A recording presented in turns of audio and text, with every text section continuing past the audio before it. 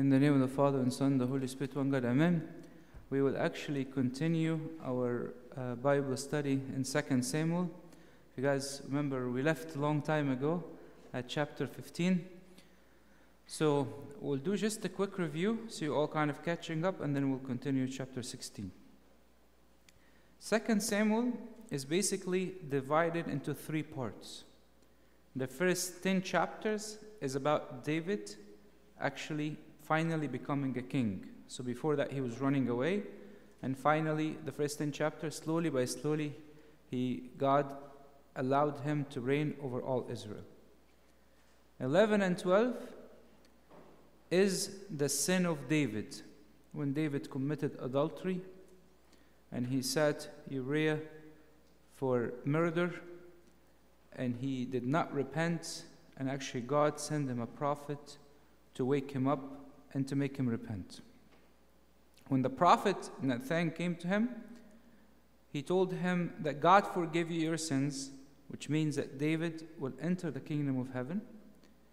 But he also told him that there will be troubles in your house.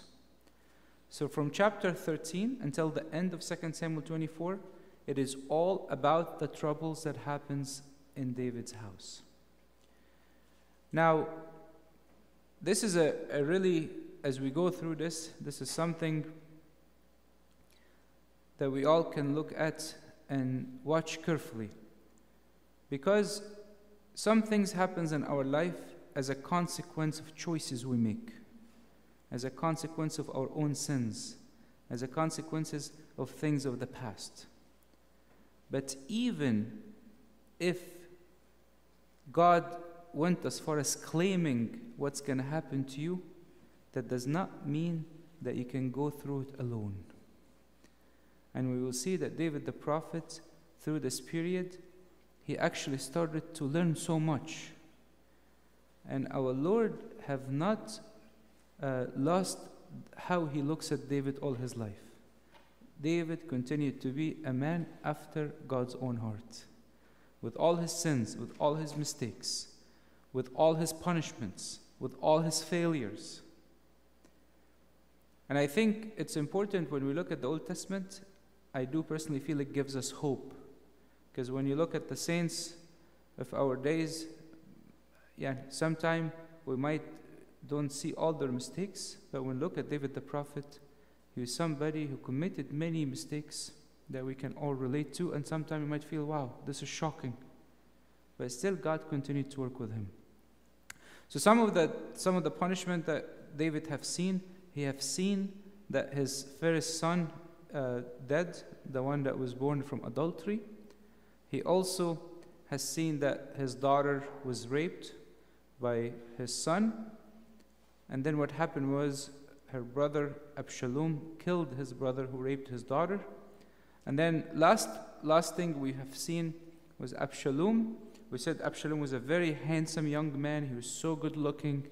And his father rejected him because he killed his brother. So what happened was that Absalom finally came back. Him and his father kind of reconciled halfway, not fully. And this is also another problem. And then we know that Absalom for 4 years, he would wake up early, stand at the city gates, and every single person comes out, he'd be like, so what judgment did you get from the king? And he'd be like, the king gave us this. He'd be like, if I am a king, I would have given you a better judgment. So for 4 years, he was lobbying for himself. Until the day came where he got a permission from his father to leave.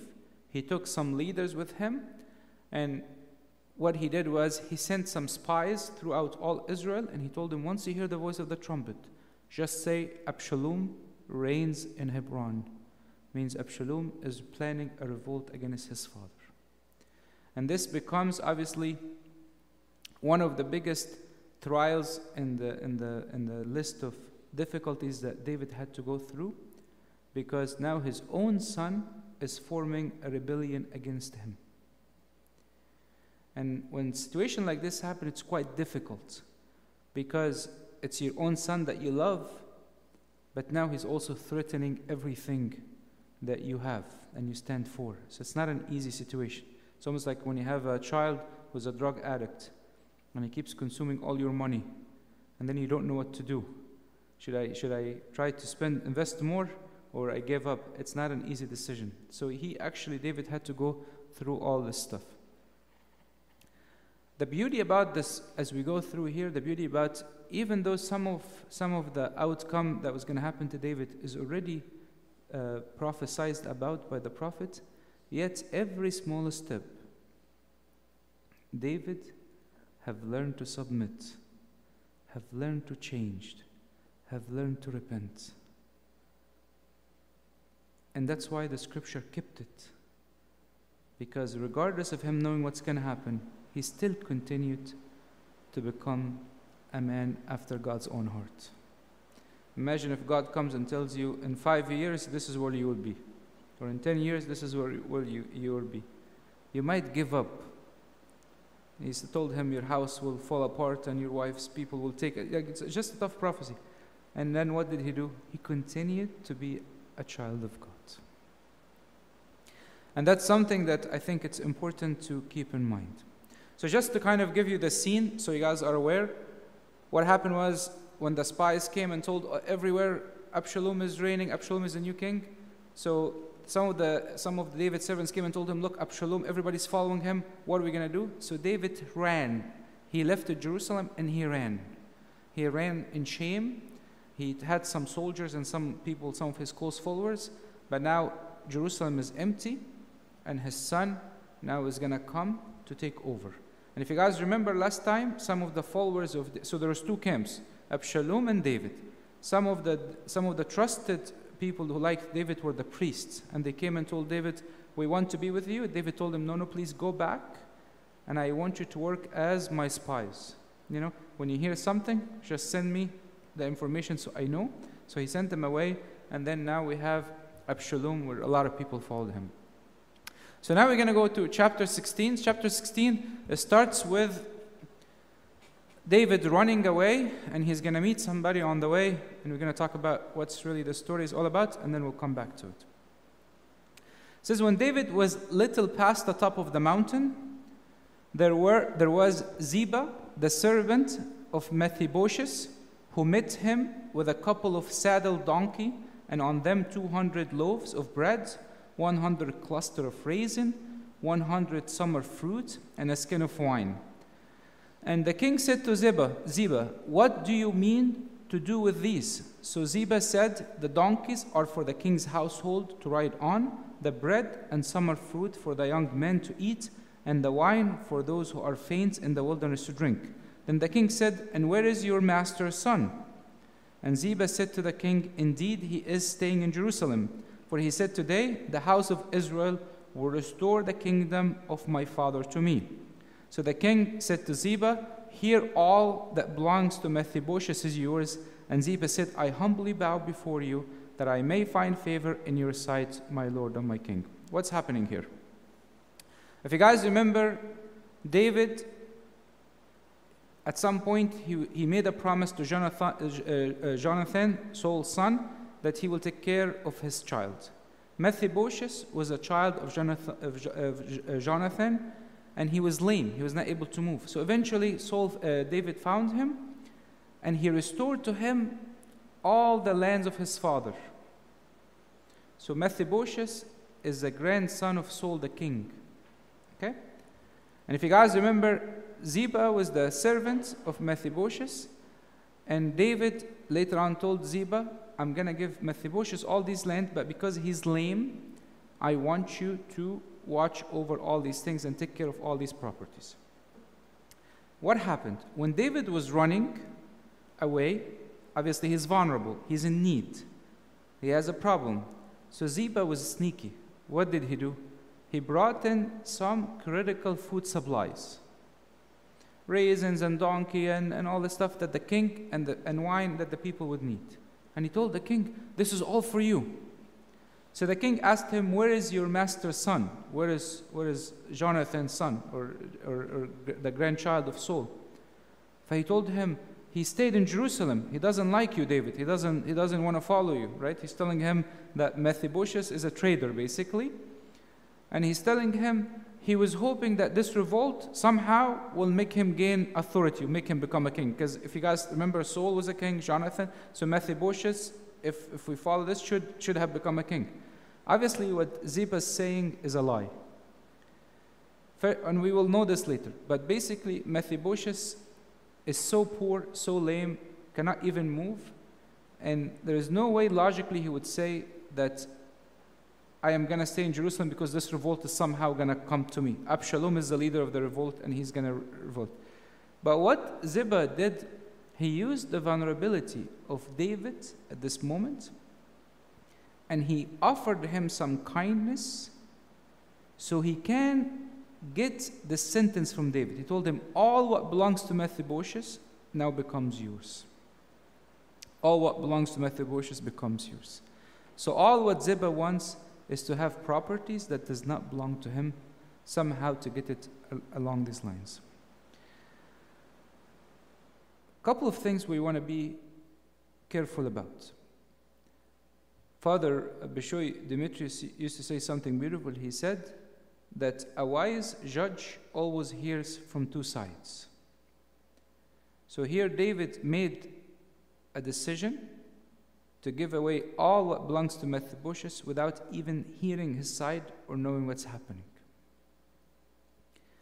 The other thing is, there are three different ways that people usually try to control you.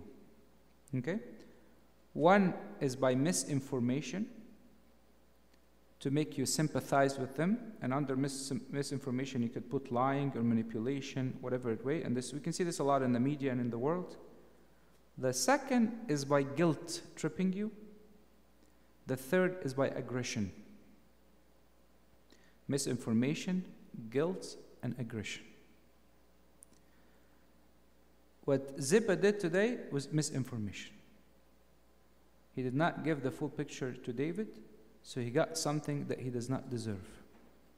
Sometimes it's common, actually, one of the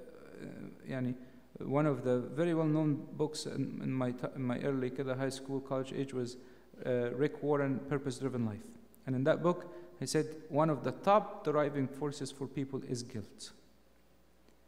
There are some people who are so good at manipulating you to feel guilty so you can do what you want them to do. And then the third type is the aggressive, the one who gets angry and yells and screams. So you feel like, I want to avoid this tension, so let me just, I don't want to even have this conversation, so let me just try to avoid having this conversation as much as you can. So here David, we see he has made a mistake. He has shown kindness to somebody who has flattered him with gifts and hardship. But this also, by the way, what David is going through is something that we all go through. When we're going through a difficult time, running away for our life, when we feel things are really difficult, it's very common we make that mistake where we don't think things out and we don't make right decisions because we're vulnerable, we don't have time, things are less of a priority, so we are willing to make quick decision because we have not thought it through in great details. Now, after David had this incident with Ziba, now he's going to have another incident which is quite interesting. David, as he's running away, he's going to the territory of the tribe of Benjamin. This is where King Saul is from. And obviously people from this tribe, they don't really like David that much because they believe that he took the place of the Saul. And also, obviously, when Saul was a king, he used to take care of his family. He'd give them money, whatever it is. So now they're not in power, so they actually don't like David very much. So now when King David came to Bahurim, there was a man from the family of the house of Saul, whose name was Shimei, the son of Gera. Coming from there, he came out cursing continuously as he came, and he threw stones at David and all the servants of King David. And all the people and all the mighty men were on his right hand and on his left. Also Shimei said thus when he cursed, come out, you bloodthirsty man, you rogue, the Lord has brought upon you the blood of the house of Saul. in whose place you have reigned. The Lord has delivered the kingdom into the hands of Absalom your son. So now we are caught in your own evil because you are bloodthirsty men. If you think about this, imagine two parallel roads, and in the middle of them there's a little bit of a valley. Okay? David walking with army, great army, horses. Okay?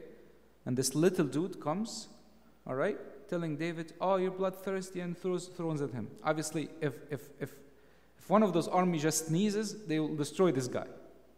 Okay? This is really the image that you have here. And to me, it's fascinating that this guy had the courage to come out and curse him. And it's fascinating that this story is in the scripture. And we'll see a couple of important things. One idea we have to keep in mind, a lot of times, the expression says, when it rains, it pours. This is what's happening with David today. He became a king because God called him to become a king. But now he's vulnerable. Even the things that he did right, the devil is calling it to question. He's trying to break him. What is he threatening here? He's threatening his call. David was called to become a king. And the devil is trying to tell him, "See, you've committed so many mistakes. Your call was wrong." It's a very, very tough situation. Very tough situation. So let's see what happened here. Then Abishai, the son of Zeruiah, said to the king, "Why should this dead dog curse my lord the king? Please let me go over and take off his head." Obviously, one of the soldiers told him, "This little dude here, all what I have to do is just take off my sword and just kill him." By the way, this guy, Shimei, he was actually breaking the commandment because he's insulting the king. And receiving a punishment was worthy for him. And David had the power, and he also was vulnerable enough, emotional, sad, broken, everything you can think of, that he could have easily taken revenge. Like when you read the Old Testament, it is human interactions. One, David failed with Mephibosheth, did not do his due diligence. But when it came a time when he was fully aware of what's the right thing to do, look what he did. But the king said, "What have I to do with you, sons of Zeruiah?" You guys remember the son of Zeruiah? He also killed somebody else earlier, a few chapters ago, because he killed one of his family members, so he went and killed him right away. He got revenge. "Let him curse, because the Lord has said to him, 'Curse David.' Who then shall say, 'Why have you done so?'" Wow. David is telling the commander of his army, "Let him curse me, because the Lord told him to curse me." Obviously, David, as I said, he understands what he's going through is because of his sin. And there's a prophecy already about what will happen in his house.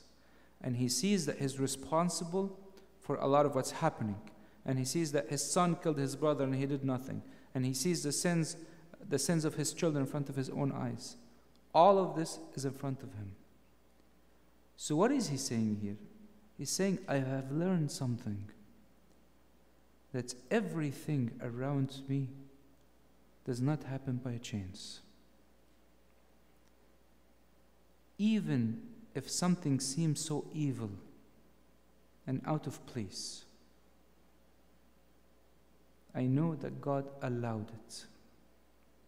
He is in a state of the greatest submission I have seen, where he sees somebody who curses him. He has the legal right and the executive authority to get this guy out of the way. But he decides he decides to take the insult. And we're going to see why he decides to take the insult. St. Augustine says, by enduring Shimei's insult while fully able to silence them, David recognized the need for humility and acceptance of God's will as he exercised the uttermost patience. Those who accept the insult with humility and consider themselves deserving insults find themselves in favor with God. Find themselves in favor with God. Look at what David said. But David said to Abishai and all his servants, see how my son who came from my own body seeks my life. How much more now may this Benjaminite, let him alone and let him curse. So for as the Lord has ordered him, it may be that the Lord will look on my affliction and that the Lord will repay me with good for his cursing this day. So how did David look at it? David said, if I persevere this cursing, God will look at me with goodness. When somebody gives me a hard time and tries to make me react while I can and I choose not to, you're carrying the cross. And when you're carrying the cross, God looks upon you with favor. Humility and submission to God and understanding that everything happens around me does not happen by a chance is an ability for me to persevere through all what comes at me. That's why one of the most important things is to see what you do at your most vulnerable moments. So what are some of your vulnerable moments? The days when you don't get enough sleep. The days when you don't eat very well. When you're overworked. When you're stressed. When you have relationship issues, financial issues. Some even time your vulnerable moments can be when you're overeating and just relaxing and the devil can come to you and bring you to anything. And it's very important for us to watch carefully these moments. Because these are the moments where the devil comes and can try to make us fall into a sin or at least miss an opportunity of grace that David did not miss. And as David and his men went along the road, Shimei went along the hillside opposite him and cursed as he went, threw stones at him and kicked up dust. He doesn't want to stop. It's not like once David said, okay, don't kill him, happy ending. No, this guy just keeps going down with them, the whole side, cursing, throwing stones, and David fully submitting. Now the king and all the people who were with him became weary. It's a long day, they've been running away, so they refreshed themselves there. Finally, rest came at the end of the day. After a day where David was completely chastised, he was insulted, his son turned against him, many people turned against him, and all of these things, he said, this is my chance to win favor with God. My chance to win favor with God. There is a very famous saying in Arabic. It says, it's better to sleep while you're oppressed than you're being oppressor.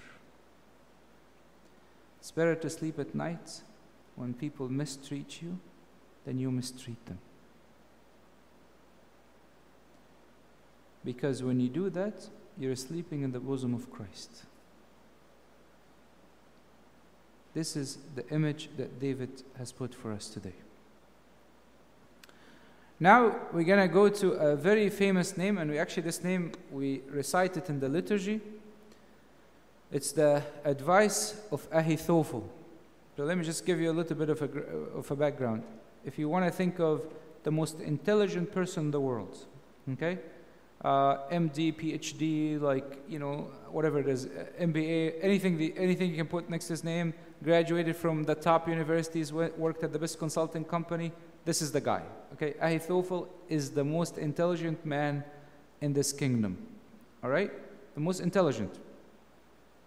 Now remember one thing, the reconciliation between David and Absalom before Absalom started this rebellion was not very genuine. They saw each other, they kissed, but they never really spoke about the real issue, and they just kind of let it go. So the relationship between David and Absalom is kind of, shaky. So let's see what happened. Now we're going to leave David.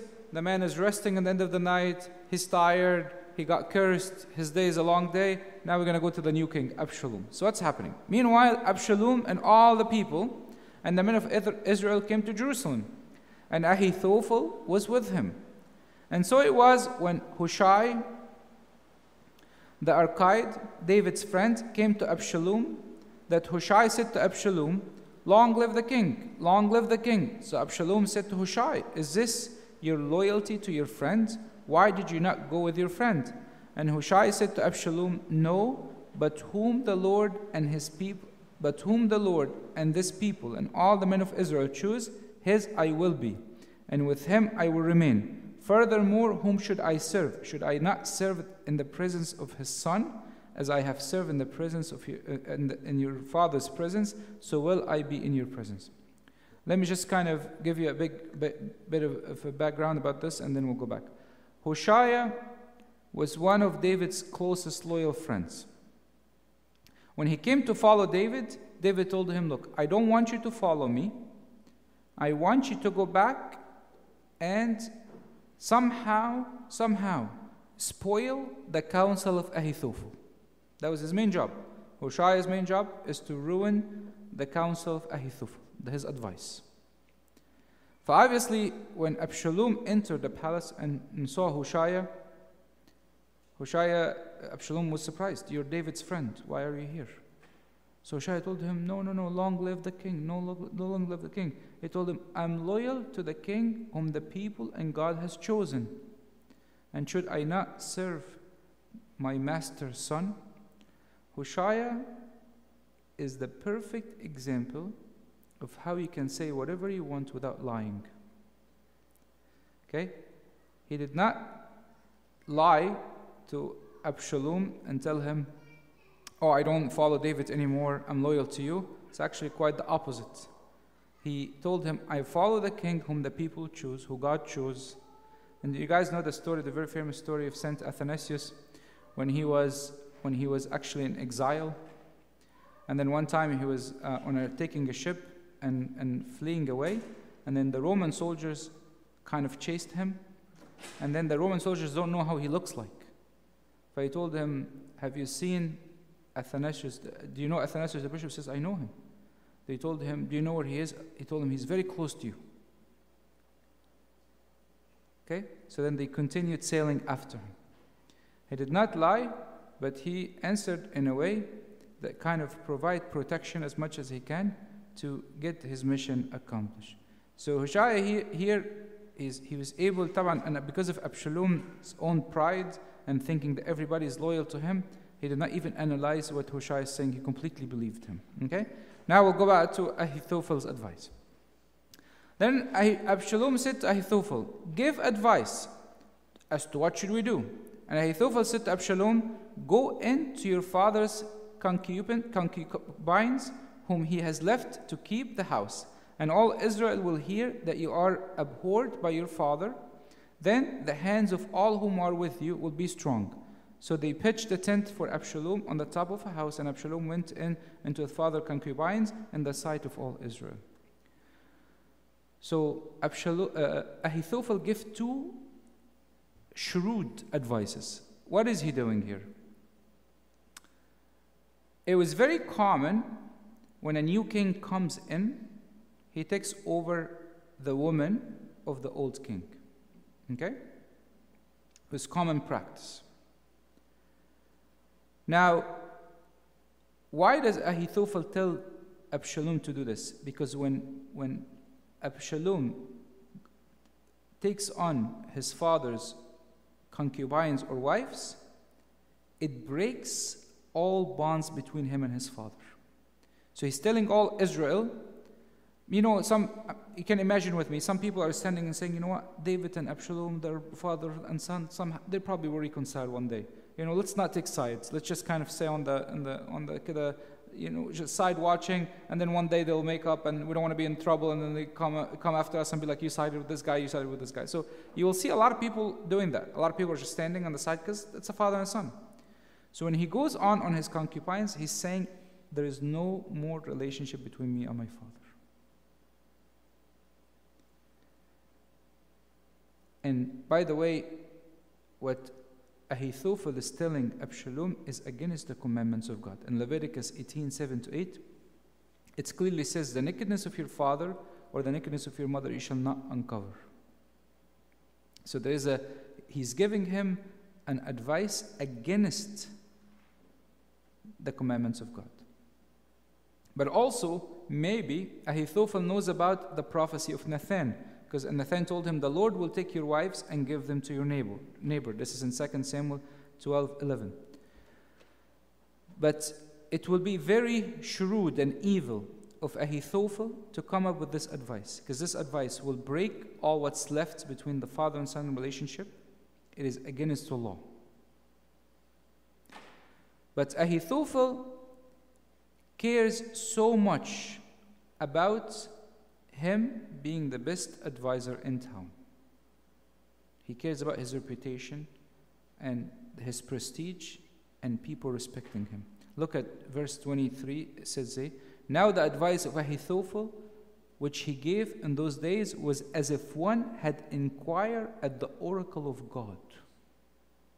So it was all the advices of Ahithophel, both David and with Absalom.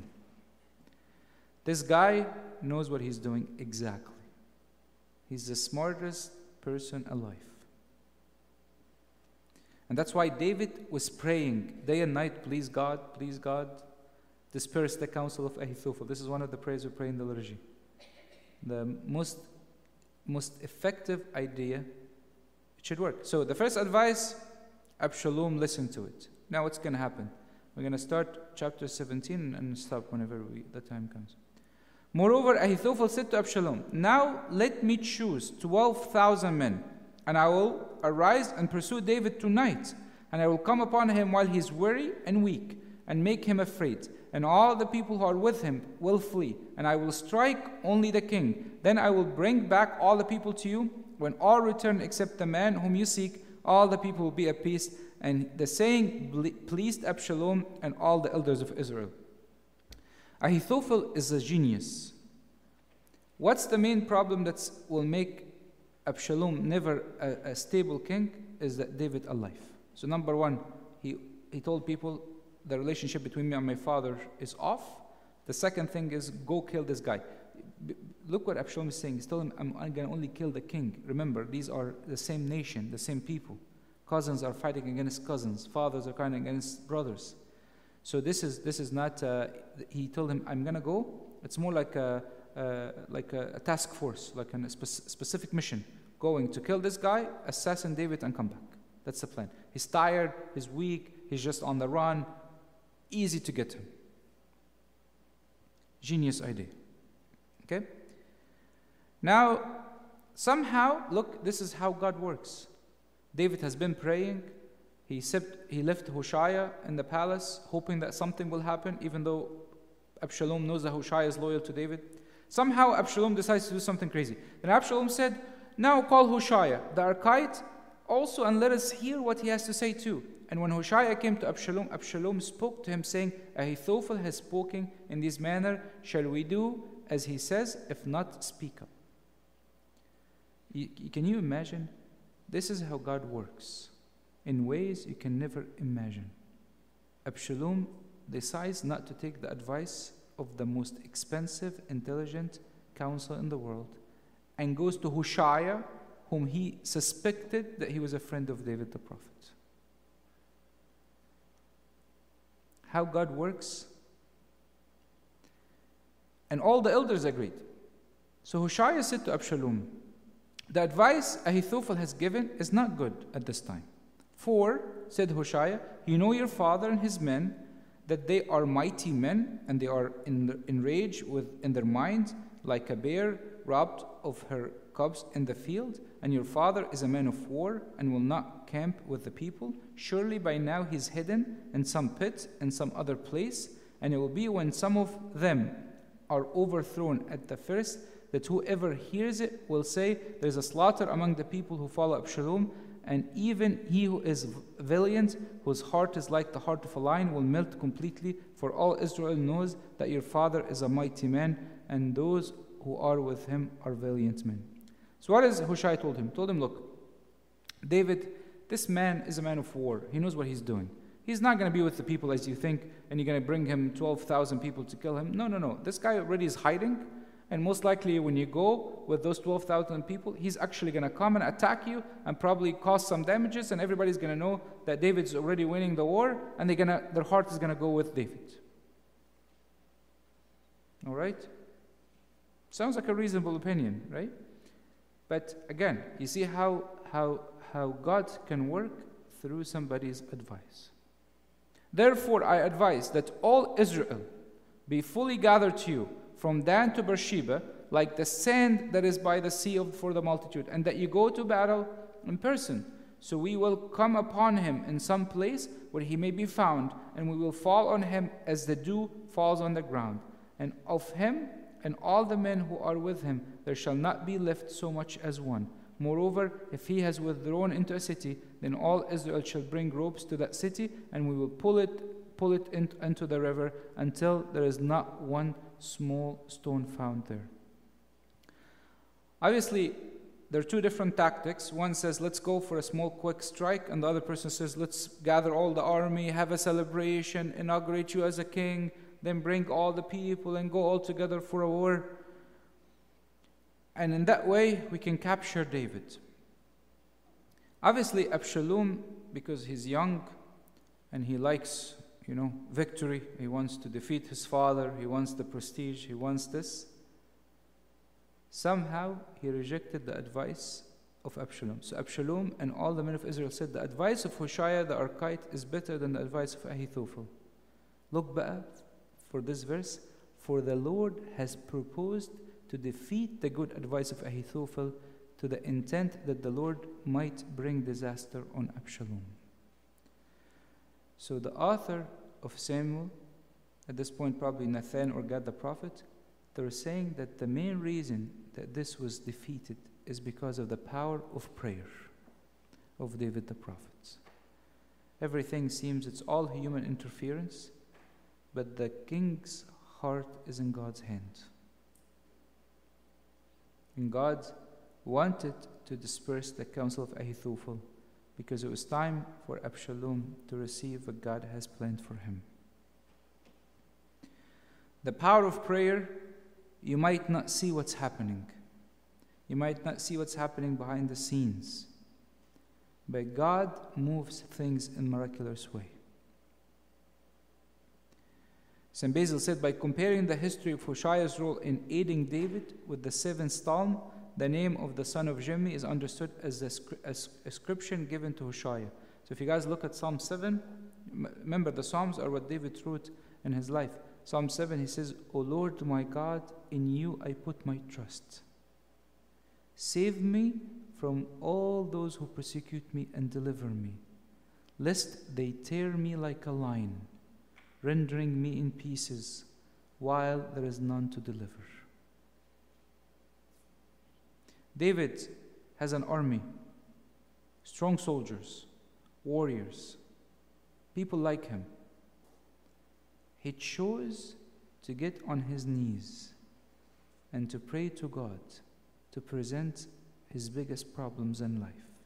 Even though he has all the tools to start thinking, let's plan, let's discuss, let's do, he decided to put all his problems in the hands of God.